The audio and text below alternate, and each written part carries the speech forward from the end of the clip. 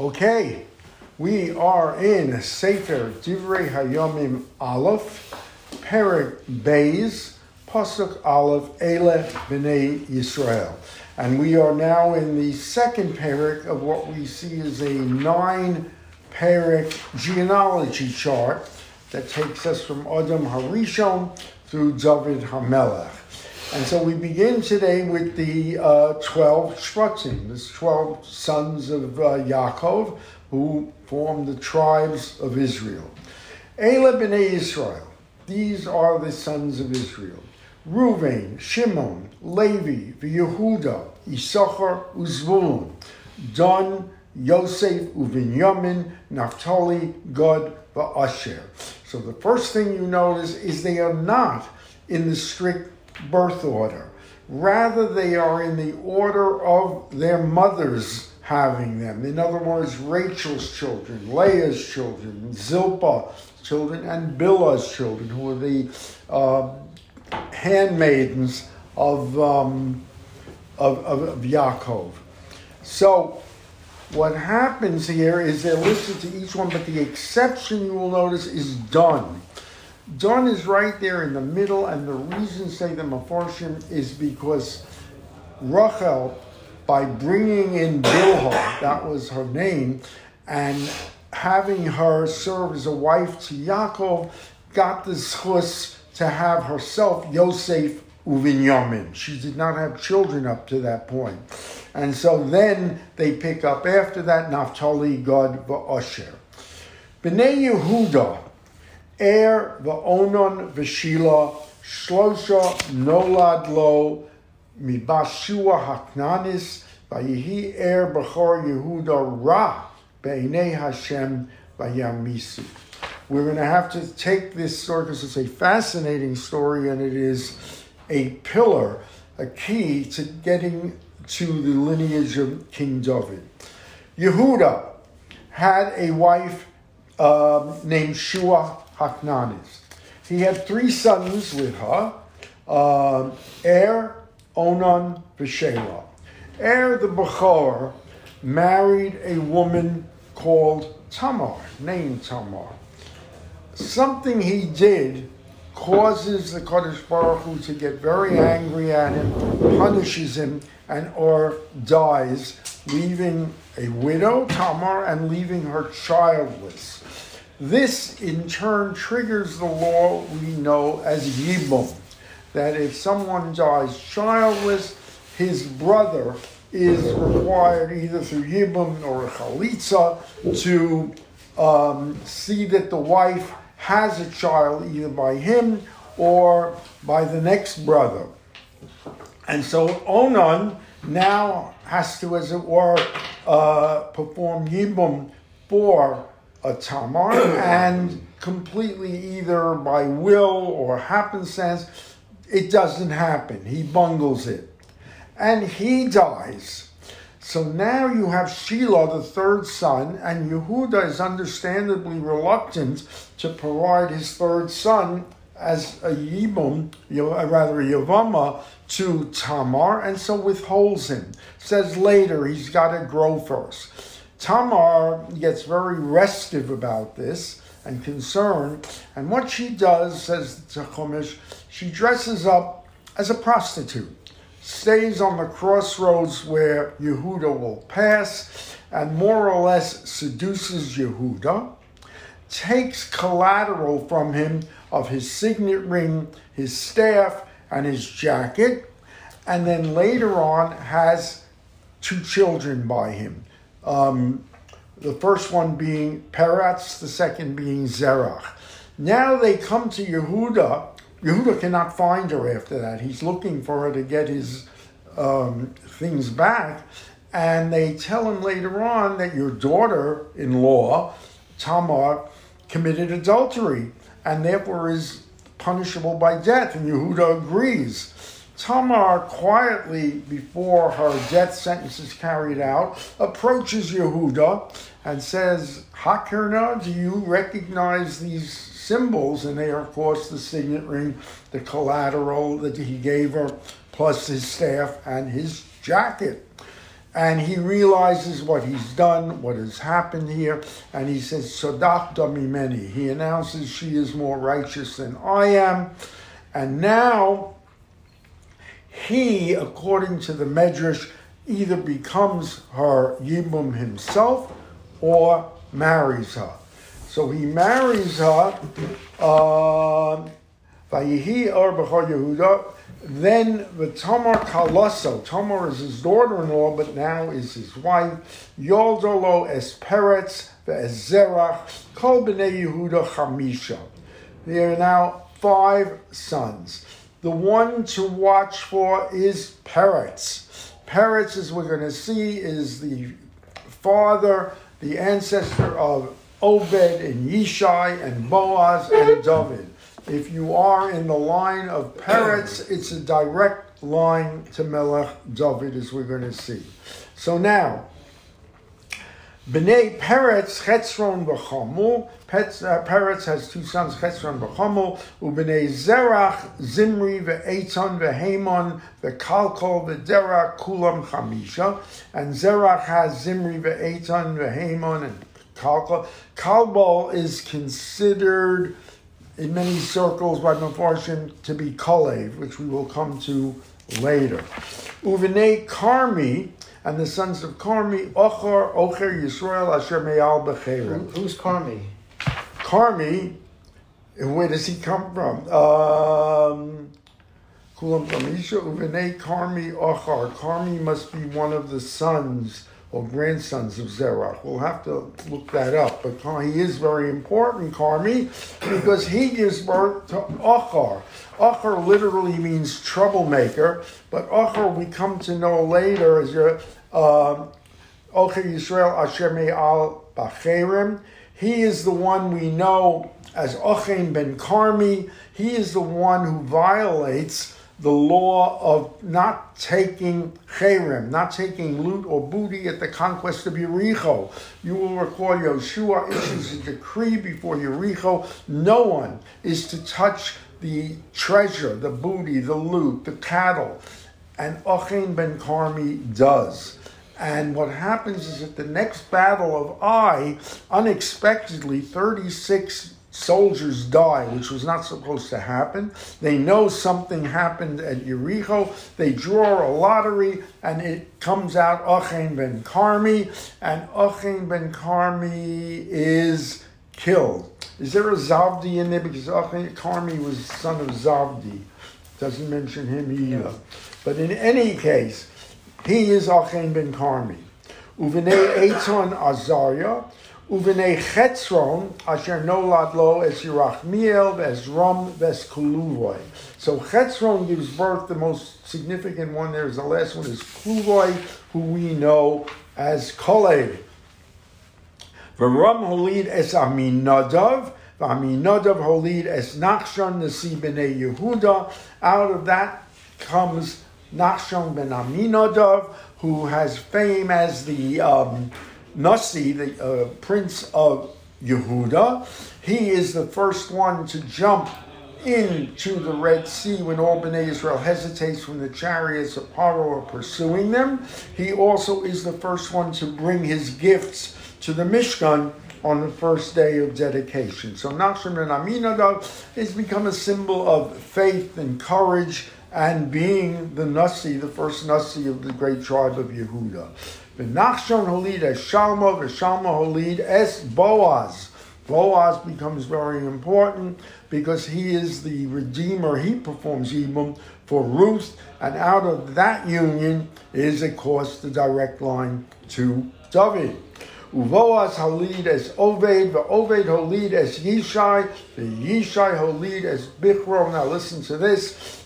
Yishai, the father of David, has 8 sons. Esbichro, Veseliyav, Avinadav, Hasheni, Veshima, Hashloshi, Netaniel, Harivi, Radi, Hachamishi, Etzem, Hashishi, David, Hashri.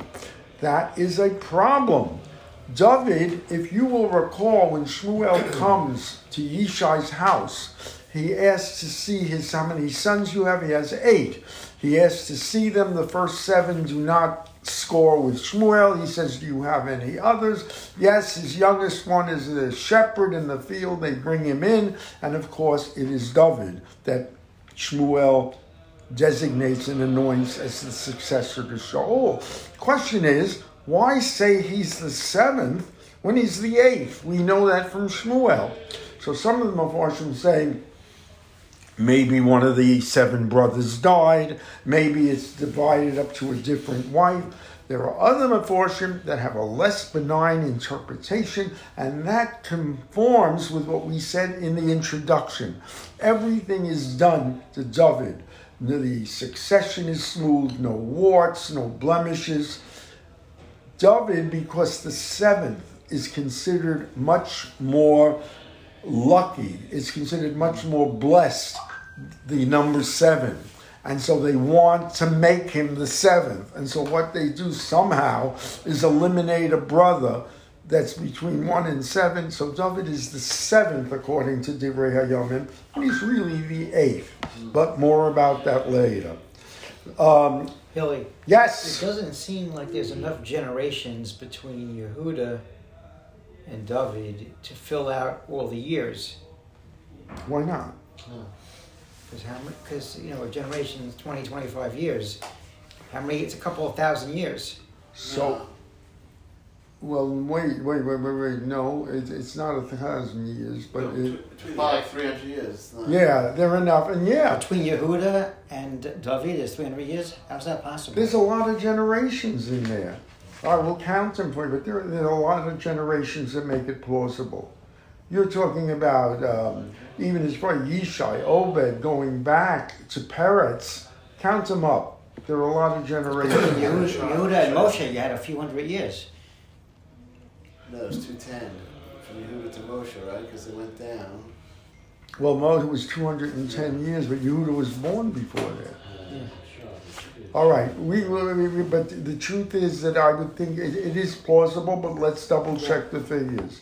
Now, they had sisters, Vachiosam Tsura, Avigail, Uvene Tsuya. What's that? I'll make a chart next week. Vachiosam Tsuya, David had sisters. One was Tsuya. Tsuya is famous as the mother of his longtime general Yoav ben Tsuya. So Yoav and David were brothers-in-law. Avigail, Uvnei Tsuya, says Avishai, the Yoav, Vashael, Shosha. Avigail, Yodo, es Amisha, Avi Amisha, Yeser HaYishmaeli.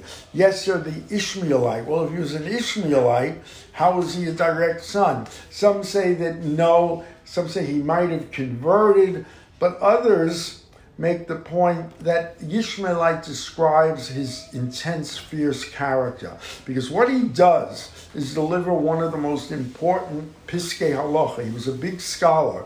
And you will recall David has an enemy called Doeg. And Doeg is challenging David's legitimacy because his great-great-grandmother Ruth was a Moaviah. And you cannot marry a Moabite. A Moabite cannot come into the Kehillah of the Kadosh Baruch Hu ever.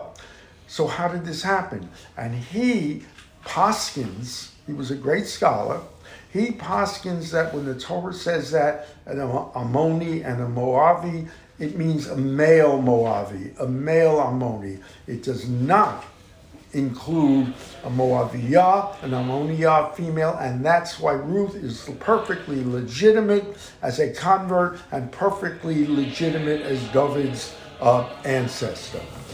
Now we come to Chalev. The Chalev ben Chetzron Holid, and before we get to that, there are 2 Chalevs. There's a Chalev ben Chetzron, and there's a Chalev ben Yefuna. As we know, Chalev ben Yefuna was the spy that stayed loyal along with Yoshua. Chalev was also the spy that was sent to Yericho. And so, which one is it? Some say it's the same. Chalev ben Chetzron, Chalev ben Yefuna is the same person. Some say they're separate. They can't really be separate because Chetzron was one of the, you talk about time gaps, Chetzron was one of those who came down with the original group to Egypt, so he would have had to have attained his adulthood then. 210 years in Egypt, he would have to be very, very old, and the Medrash tells us that Kalev ben Yefuna, when he went out to spy with the Meraglim, was 40 years. Some say that it is the same, that Chetzron morphs into Yefuna, that they gave him the name later on of Kaleb ben Yefuna because he turned away from the advice of the other Meraglim. Anyway, there are two Kalebs that will keep reappearing here. Now we get problematic. One of the devices used in Divrei HaYamim is that sometimes a person, or there will be 4 names, and it's really the same person. Say the Meforshim, it's an aspect of the other person, of the same person. And so they include 4 names, and we're going to see it here with Miriam. Pasuk Yud Ches. V'cholei ben Chetzron holid es Azuva Isha. He marries Azuva. We know he marries Miriam. Azuva is Miriam. Why is she called Azuva? Because when she was a child or single, she was a very sickly person. She was very ill. And Azuva, she was just abandoned. Nobody wanted to marry her. Kalev, seeing beyond the lack of beauty, marries her. So Kalev takes Azuva Isha. The Es Urios. Urios, says the Meforshim, is also Miriam. As she got older, she got sicker. And what she did, Urios, is like the curtains that are white without color. She had no complexion. She had a pallor. Nonetheless, he marries her. The Ele Boneha, Yesher, Veshova, Va'ardon. These are the sons they had. Vatomas Azuva. So now Azuva theoretically dies. Vayikach lo Kolev es Ephrat. No, says Divrei HaYamim, or the Meforshim, Ephrat is really Miriam again. And Ephrat here means blossoming and blooming. She is now in full health, and she blossoms and blooms as Bnei Israel, increasing their number, having marrying children. Vatiled lo es Hur. The Hur holid es Uri, Uri holid es Betzalel. Betzalel, we know, is the architect of the Mishkan. A brilliant man, a brilliant scholar, and he comes from that union. Okay. V'achar bar Chetzron el beis Machir avi Yilad v'hu lacha v'hu ben shishim shana v'ateled lo es shogul.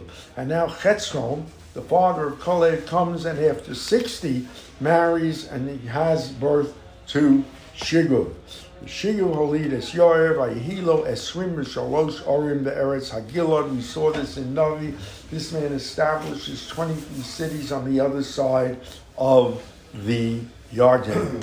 Vayikach Geshur v'aram es Chavas Yoir Matam ves Kenas ves Benosela Shishim Ir Kol Ela b'nei Machir Avi Galad. He takes Geshur. We saw also another group of cities, but they are not in the same vein of Kedusha as Yoir's, and soon they disappear from Gilead. V'achar mos Chetzron b'cholev Ephrosa v'eshes Chetzron Aviha v'ateled lo es Ashur Avi Tekoa. He gives birth to Ashur, the father of Tekoa. Vayihi b'nei Yerachmiel b'chor Chetzron ha'b'chor Ram uvono ve'eretz v'otzem Achia. He gives birth to Aron, Otzem, and Uchia. Vatihi Isha Acheres, Yerachmiel takes another wife, Ushma Atara, he Onam. And I think it behooves us to perhaps stop there, pick it up tomorrow from where we are, and we will continue into the genealogy of Yehuda. 8:45 tomorrow, you will not want to miss it. Ad Khan.